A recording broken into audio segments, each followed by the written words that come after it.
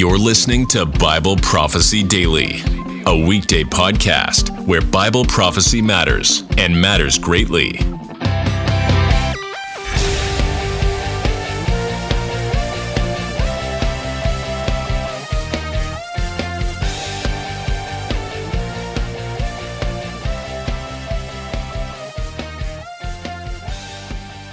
Greetings, fellow believers in our Lord Jesus Christ. In this episode, I will give a brief synopsis of the nation of Israel and its role in the plan of God for the human race. But to do that, I need to look briefly at the history of mankind. This study will not answer the question, why? That is answered through a study of the angelic conflict, the conflict between God and Satan, and that's just a wee bit more detailed and lengthy for anything but a multi-part episode. So to begin, Adam and Eve were created and designed to radiate the righteousness and love of God. That is to represent his viewpoint and policy for all creatures in the universe. But when they committed the personal sin of disobedience to God and ate from the tree, they short-circuited that design and gained a sinful nature. That sin nature would then be passed on to all their children.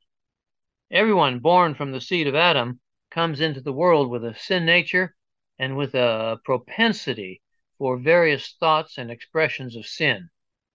Jeremiah 17:9 describes it like this: "The heart is more deceitful than all else and is desperately sick. Who can understand it?" And Jesus taught it, Mark 7, "For from within, out of the heart of men, come all the evil thoughts and actions." So not only do we all have a sin nature, but we are prone to do all kinds of sinful things throughout our lives. And it's because of sin that all people are separated from God and in need of a Savior, because the penalty of sin is spiritual death, and that is separation from God. But God still greatly loved Adam and Eve, and indeed all of their progeny for that matter. So because of his great love for all of mankind and not wanting for anyone to be separated from him, he provided the promise that a Savior would come into the world and redeem man from the penalty of sin.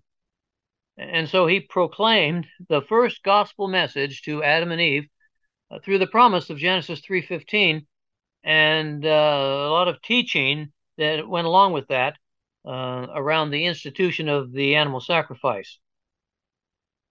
Basically, that in order to be reconciled to God and not suffer an eternity of separation from him, everyone must personally trust in God's promise of a Savior. That is, trust and depend on the fact that God will most certainly save from the penalty of sin all who believe. Then the entirety of God's plan for the human race basically revolves around that salvation promise, bringing the Savior into the world and ending once and for all the presence of sin and evil in the universe. And in order to communicate this salvation promise to the world, God designed to use what Paul called a proclaimer. As he wrote, "How shall they hear without a proclaimer?" As I taught in a previous episode, in order to proclaim the good news of salvation, God first used specific individuals, then the nation of Israel, and then the church. But now I need to change the focus. After the flood, beginning with Noah's son Shem, God began to refine the human gene pool in order to bring a qualified Savior into the world. So in about 1880 BC, or to be exact, 2108 years after the creation of Adam, God began to manufacture a new race of people, different from the races that were created at the Babel judgment 350 years earlier. God began with Abraham, fine-tuned the new race with Isaac, and completed the process with the birth of Jacob.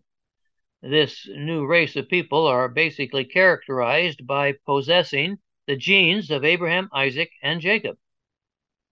At the beginning, they were called Hebrews, and then later they became known as Jews. So then, beginning with Abraham, God gave specific promises to that new race, which is called the Abrahamic covenant. This involves land, seed, and blessing promises that were passed on to both Isaac and Jacob. Through the seed promise, Abraham has promised that his descendants would become a multitude of people and a great nation. But it's also, and more importantly, through that seed promise that the qualified Savior would come into the world. The land and the kingdom promises, they apply to the entire race, and of course later to the nation. These promises will be totally fulfilled in the Davidic earthly kingdom. They were never taken away from the nation or transferred to the church. There's no biblical basis for the theory of replacement theology. Now, of course, in the earthly kingdom, all the Gentiles will benefit under the umbrella of Israel's promotion. And of course, the church also will have a unique place in that future kingdom. Now, however, the blessing promise applies only to individuals, as they do two things. First, personally enter into a spiritual relationship with God through faith in that Messianic promise that was originally given to Adam and Eve at Genesis 3:15. This is basically summed up by the statement, whoever will call upon, that is, trust in the character of the Lord, will be saved. Now, Old Testament salvation was always through faith, looking forward to the fulfillment of the Redeemer promise. And of course, New Testament salvation is also through faith, looking back to the historical character and work of Jesus, who is the promised Redeemer. The second thing, in order to experience true happiness and fulfillment here on earth, we must live according to the standards of God's kingdom of light. As Job stated, by your light I walked through darkness. Isaiah 2:5, he speaks to the people of Israel. He says, come, house of Jacob, let us walk in the light of the Lord. And in the New Testament, we have 1 John 1:7, if we walk in the light as he himself is in the light, we have fellowship one with the other. Solomon summed it up at Ecclesiastes 12. The conclusion, when everything has been heard, is reverence God and keep his commandments, because this applies to every person. Jesus said, if you keep my commandments, you will abide in my love.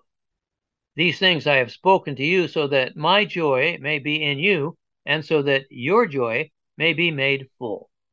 Now, details of what it means to walk in the light can be found all throughout the Bible, but some passages that you might want to look up, Psalm 15, 34, 37, Isaiah 1:17, and then 1 Peter 3:8 through 12.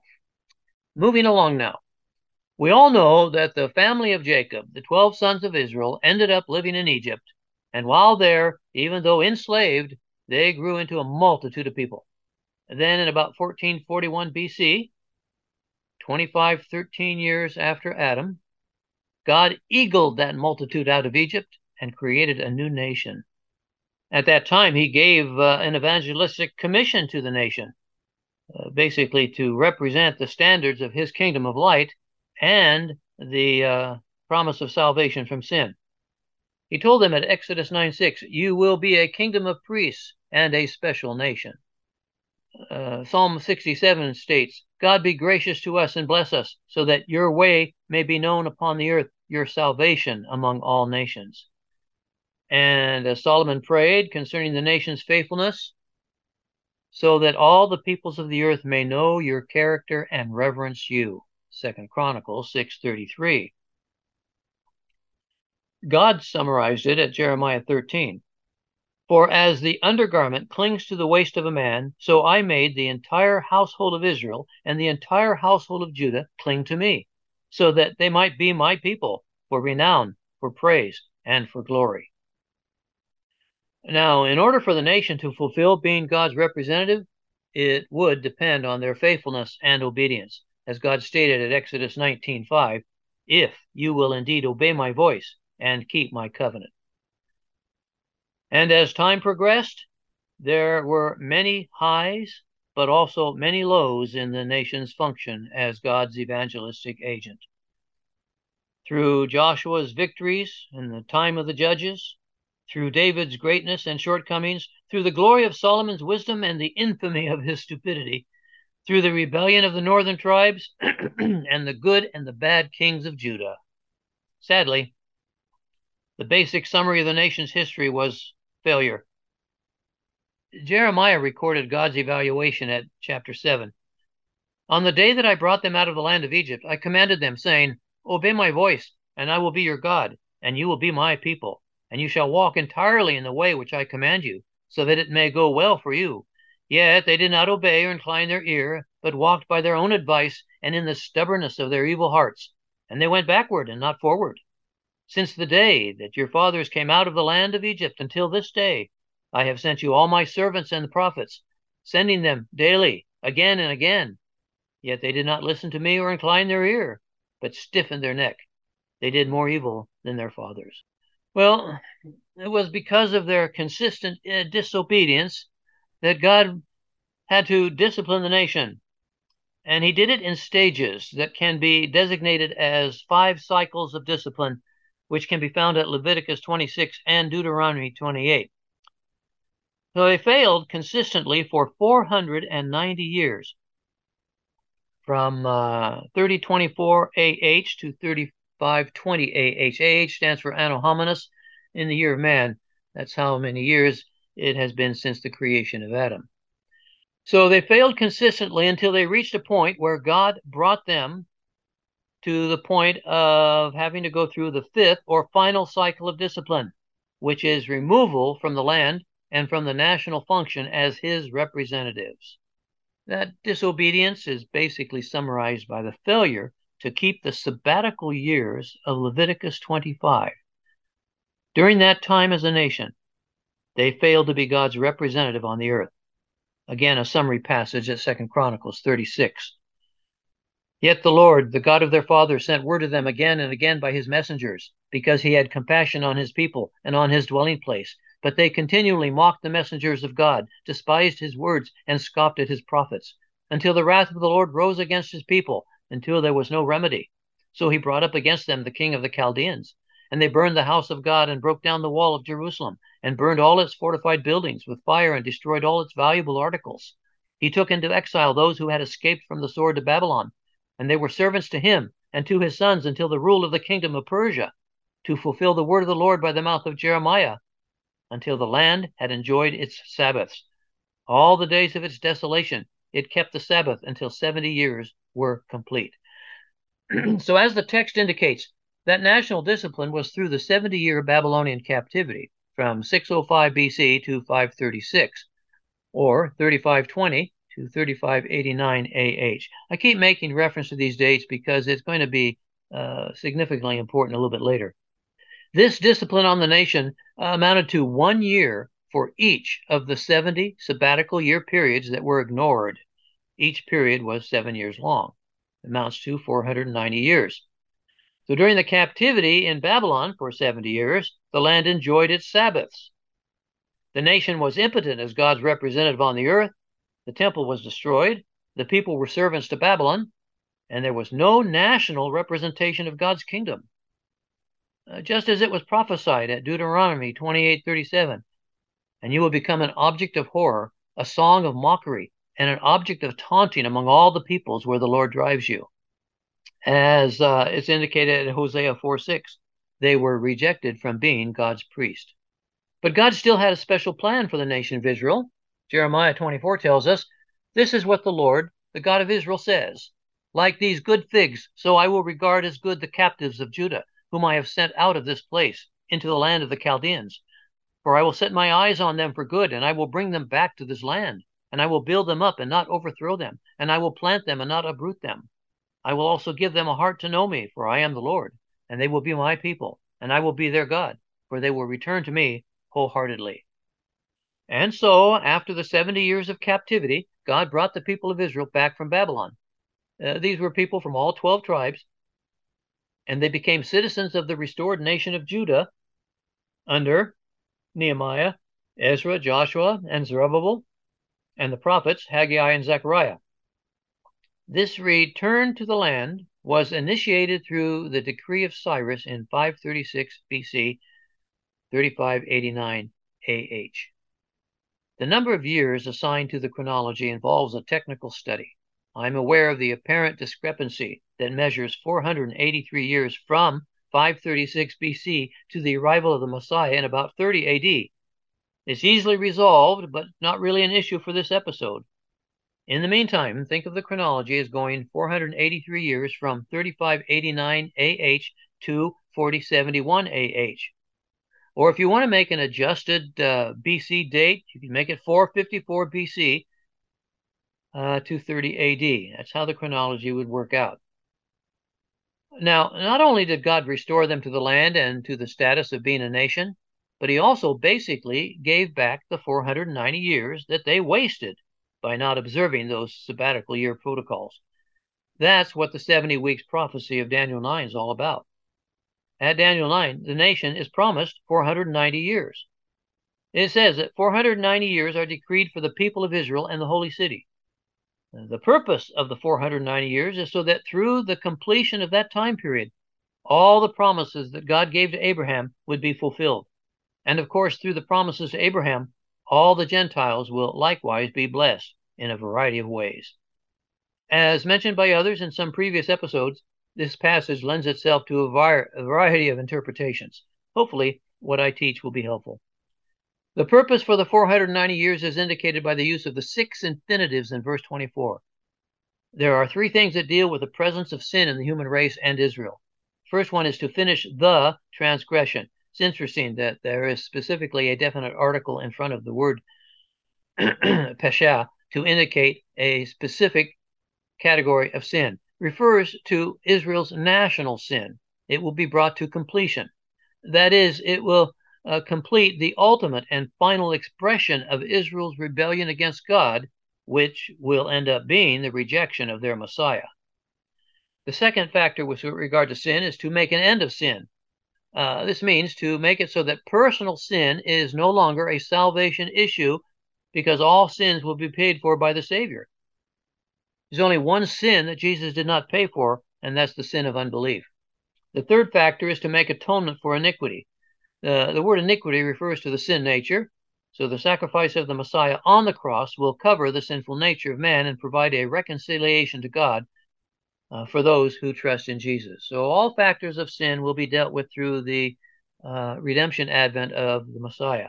Now, there are also 3 things that deal with the promised blessings for Israel's future. First one, to bring in everlasting righteousness. That is to establish the Messiah's righteous reign in David's earthly kingdom. Second one is to seal up vision and prophet. That refers to the fulfillment of all the promises and all the prophecies, not only for Israel, but for the entire human race. And the third thing is to anoint the most holy, and that is to build and dedicate the temple in the earthly Davidic kingdom. Now, to get back to the history. The nation thrived under the wings of Persia. They were allowed to build their temple and worship according to the Mosaic law. And even though still basically a subservient nation, it functioned once again as God's representative on the earth to proclaim his standards and the gospel message. Although they encountered a few bumps and snags from a few troublesome Samaritans, they eventually rebuilt the temple within 49 years. The worship protocol was reinstated, as Nehemiah indicated at chapter 13. Thus I purified them from everything foreign and appointed duties for the priests and the Levites, each in his task. And it is through the proper and faithful observance of the temple rituals that all the peoples of the earth may know your character and reverence you, as Solomon indicated at 2 Chronicles 6:33. The testimonial impact of the nation under Persia and Greece is shown at Zechariah 8. Then the word of the Lord of armies came to me, saying, the Lord of armies says this, the fast of the 4th, the fast of the 5th, the fast of the 7th, and the fast of the 10th months will become joy, jubilation, and cheerful festivals for the house of Judah. So love truth and peace. The Lord of armies says this, it will yet turn out that peoples will come, that is, the inhabitants of many cities. The inhabitants of one city will go to another, saying, let's go at once to plead for the favor of the Lord, and to seek the Lord of armies. I also will go. So many peoples and mighty nations will come to seek the Lord of armies in Jerusalem, and to plead for the favor of the Lord. The Lord of armies says this, in those days 10 people from all the nations will grasp the garment of a Jew, saying, let's go with you, for we have heard that God is with you. Now, during the time from Alexander's death and the arrival of Jesus, the nation continued to have ups and downs in their testimonial impact. There were still periods of national failure, and eventually the nation was ripe for discipline once again, as is prophesied by Zechariah at chapter 11. This is what the Lord my God says: pasture the flock doomed to slaughter. Those who buy them, slaughter them and go unpunished. And each of those who sell them says, blessed be the Lord, for I have become rich. And their own shepherds have no compassion for them. For I will no longer have compassion for the inhabitants of the land, declares the Lord. But behold, I will let the people fall, each into another's power, and into the power of his king. And they will crush the land, and I will not rescue them from their power. That basically describes the situation in the Jesus generation: the scribes, the Pharisees, and the Sadducees, the leadership of the nation, oppressing the people with no spiritual reality in their own lives. And so when the time arrived for the Messiah to come into the world, as the group of wise men observed, for we have seen his star in the east, God sent forth his Son, born of a woman, born under the law, so that he might redeem those who were under the law. And as Gabriel announced to Joseph, you shall call his name Jesus, for it is he who will save his people from their sins. So after 483 years from the decree to restore the nation, in about 30 A.D., the Messiah formally presented himself to the nation as he rode into Jerusalem on the foal of a donkey, fulfilling the prophecy of Zechariah 9:9. The nation's leadership and the people as a whole should have embraced him, but they did not. Of course, this was all according to the foreknowledge and plan of God, just as Jesus later said to the disciples, these are my words which I spoke to you while I was still with you, that all the things which are written about me in the law of Moses and the prophets and the Psalms must be fulfilled. And as Peter said to the people of Israel, this man, Jesus, delivered over by the predetermined plan and foreknowledge of God, you nailed to a cross by the hands of godless men and put him to death. The recognized leadership of the nation rejected him. Matthew 27:1 tells us that in the morning the chief priests and the elders of the people took counsel against Jesus to put him to death. And the assembled citizens of the nation rejected him when they said at Matthew 27, let his blood be on us and on our children. So once again, God had to reject and discipline his chosen people. And Jesus actually cried over the people in the city, Jerusalem, Jerusalem, who kills the prophets and stones those who have been sent to her.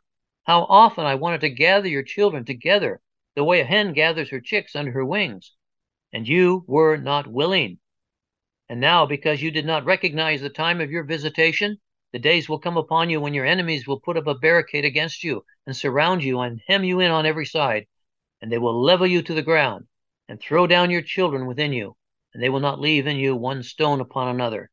Behold, your house is being left to you desolate. And so the city and the temple were destroyed, and the people of Israel were dispersed throughout the world. Now, at the time that Jesus presented himself to the nation and was rejected, there were still 7 years remaining to complete the promised 490. But because the people of Israel rejected Jesus, God chose to basically stop the clock for the time that was allotted to the nation. That clock has been stopped since about 30 A.D., which makes for a gap of years until God will start that clock at some time in the future. And so Israel's time of discipline has been ongoing to the present hour. However, it's God's plan to start the clock again and continue with the 7 years yet remaining to fulfill Daniel's prophecy. At some time in the future, the clock will be started again, when, according to the wisdom and timing of God's plan, he will allow a benevolent world leader to establish the 7-year peace experiment prophesied at Daniel 9:27. The prince who is to come will establish a covenant with the many for 1 week. It is a specific 7-year covenant designed to be an experiment, as it were, in peace and religious toleration. But since 30 A.D. and to the present hour, the nation, as an entity, is in a condition of blindness and hardness of heart. Paul wrote about this with great sorrow and ever-increasing grief. He called it a partial hardening at Romans 11, and described it as a veil over the heart, as 2 Corinthians 3. But this condition applies only to the nation, not to individuals. For Paul also wrote that whenever a person turns to the Lord, the veil is removed. Every person, whether Jew or Gentile, is equally able to comprehend and accept the gospel through the convicting ministry of the Holy Spirit. For when he, the Spirit of truth, comes, he will convict the world of sin, righteousness, and judgment. And as Paul declared, the gospel is the power of God for salvation to everyone who believes, to the Jew first, and also to the Gentile. John summarized it in his gospel at John chapter 1. Jesus was in the world, and the world came into being through him, and yet the world did not know him. He came to his own, and his own people did not accept him. But as many as received him, to them he gave the right to become children of God, that is, to those who believe in his name. And that brings me to another facet of God's discipline on the nation of Israel. By the very nature of the discipline, the nation was also temporarily removed from its function as the representative of God on the earth. The responsibility to be the steward over God's kingdom of light was taken away, as Jesus said at Matthew 21. The kingdom of God will be taken away from you and given to a nation producing the fruit of it. This does not mean that the promise of a physical kingdom would be taken away. It refers to the function of representing the kingdom of God, his authority, his viewpoint, and his policy. That is what it means as we apply the principle of Hosea 4:6. Because you have rejected knowledge, I also will reject you from being my priest. But God never leaves himself without a witness on the earth. The Bible tells us that God desires all people to be saved and come to a knowledge of the truth, and he does not want anyone to perish, but for all to come to a change of mind. The invitation at Romans 10 is for everyone. Whoever will call upon the name of the Lord will be saved. But of course, they must hear and believe, and a proclaimer must be provided to give them the information they need in order to believe the gospel.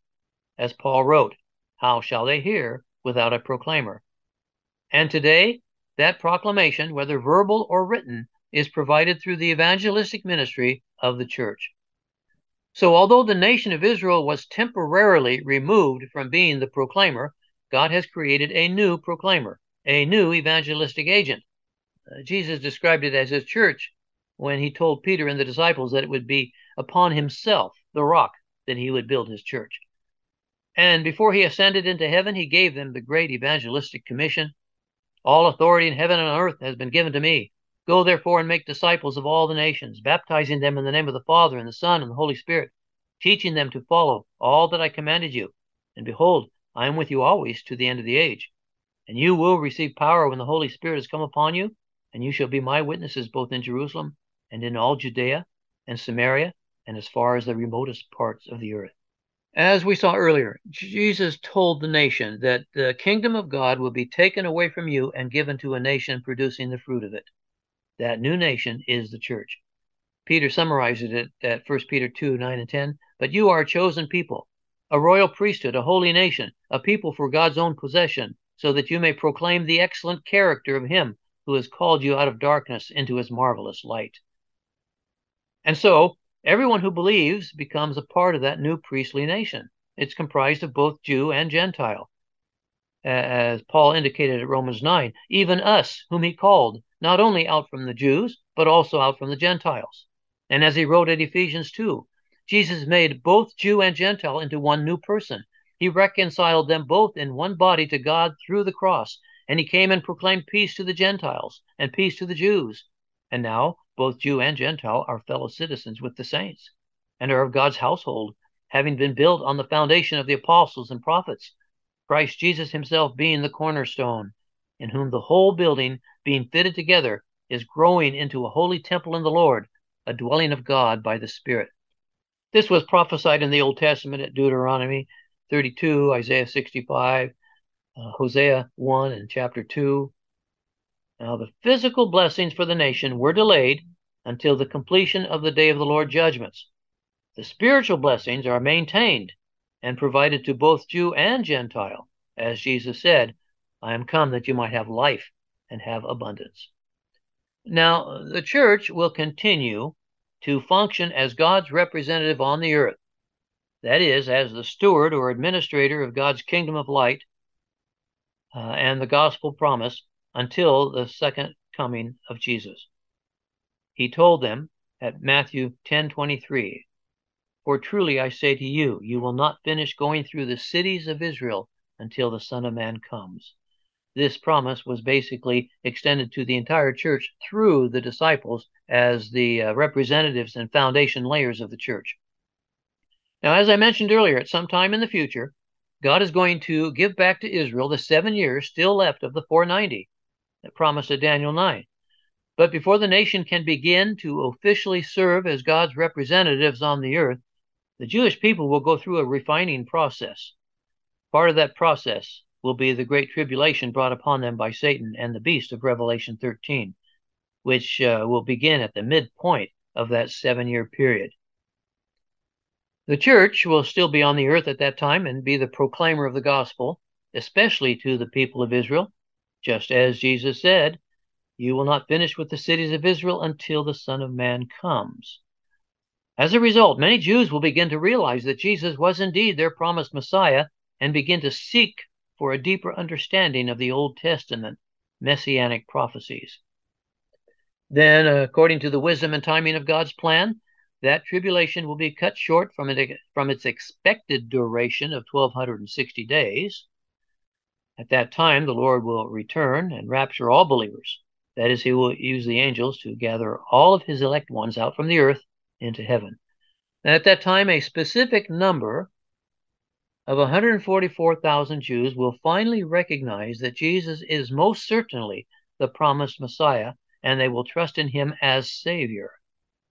These will basically become the faithful remnant of the nation of Israel and will begin to serve as God's official representative on the earth during the many months remaining for the completion of the 7 years. During that time, after Christ's return, God's final wrath will be poured out upon the earth through the trumpet and bowl judgments. And then, after the Battle of Armageddon, and after the entire world is brought to its knees, Jesus will establish his earthly reign in fulfillment of the promises made to Abraham, Isaac, and Jacob, the promises made to the nation of Israel. All unbelievers will be removed from the earth, and only believers will go alive into that earthly kingdom. Everyone within the nation of Israel will be a believer, and that will fulfill the promise stated by Paul at Romans 11, "Therefore all Israel will be saved."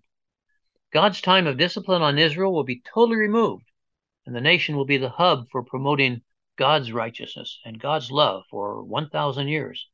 Isaiah 12 tells us, "Then you will say on that day, I will give thanks to you, Lord, for although you were angry with me, your anger is turned away, and you comfort me. Behold, God is my salvation. I will trust and not be afraid. For the Lord God is my strength and song, and he has become my salvation. Therefore you will joyously draw water from the springs of salvation. And on that day you will say, Give thanks to the Lord, call on his name. Make known his deeds among the peoples. Make them remember that his name is exalted. Praise the Lord in song, for he has done glorious things. Let this be known throughout the earth. Rejoice and shout for joy, you inhabitant of Zion, for great in your midst is the Holy One of Israel." In the meantime, in anticipation of the prophesied progress of God's plan for Israel, and indeed the whole world, we of the church should heed Peter's exhortation. Since all these things are to be altered in this way, what sort of people ought you to be in holy conduct and godliness, looking for and promoting the coming of the day of God? But according to his promise, we are looking for new heavens and a new earth in which righteousness dwells. Therefore, beloved, since you look for these things, be diligent to be found by him, spotless and blameless, in the sphere of peace, and regard the patience of our Lord as salvation, but grow in the grace and knowledge of our Lord and Savior Jesus Christ. To him be the glory both now and to the day of eternity. Amen. Thanks for listening to Bible Prophecy Daily. We hope you learned something valuable today. Be sure to subscribe wherever you heard this podcast so you never miss an episode.